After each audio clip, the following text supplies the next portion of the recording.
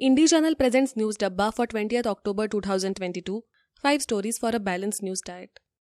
Anushka Vani brings you the daily updates that the internet is talking about through various news websites. Here is a glance through some of the national and international news updates. From Delhi High Court rejecting plea on firecracker ban, Iranian schoolgirl beaten to death, to the UK Home Minister resigning. Press Trust of India on Delhi High Court upholding firecracker ban. The Delhi High Court refused a petition challenging the Delhi Pollution Control Committee's, that is DPCC's, ban on sale and use of all kinds of firecrackers, reports PTI.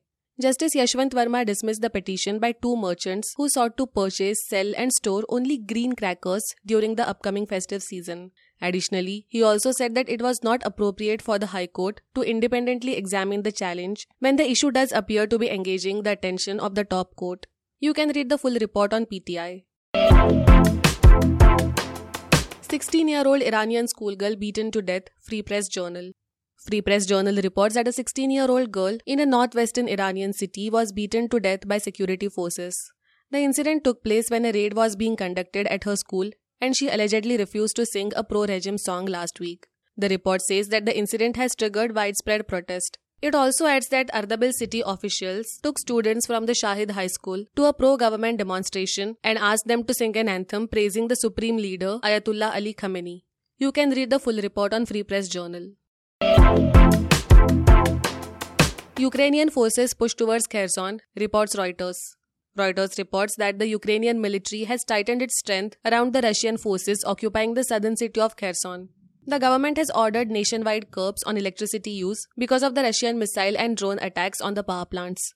The report also adds that the Russian administration has begun the evacuation of the city that controls the only land route to the Crimea Peninsula, which was seized by Russia in 2014. You can read the full report on Reuters.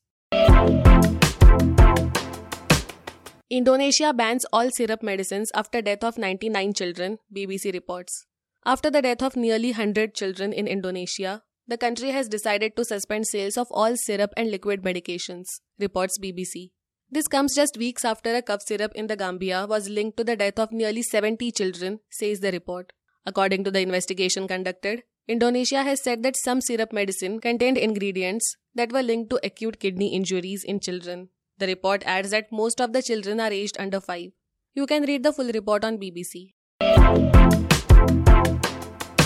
CNN reports that Britain's Home Secretary Suella Braverman quits, deepening crisis for Liz Truss.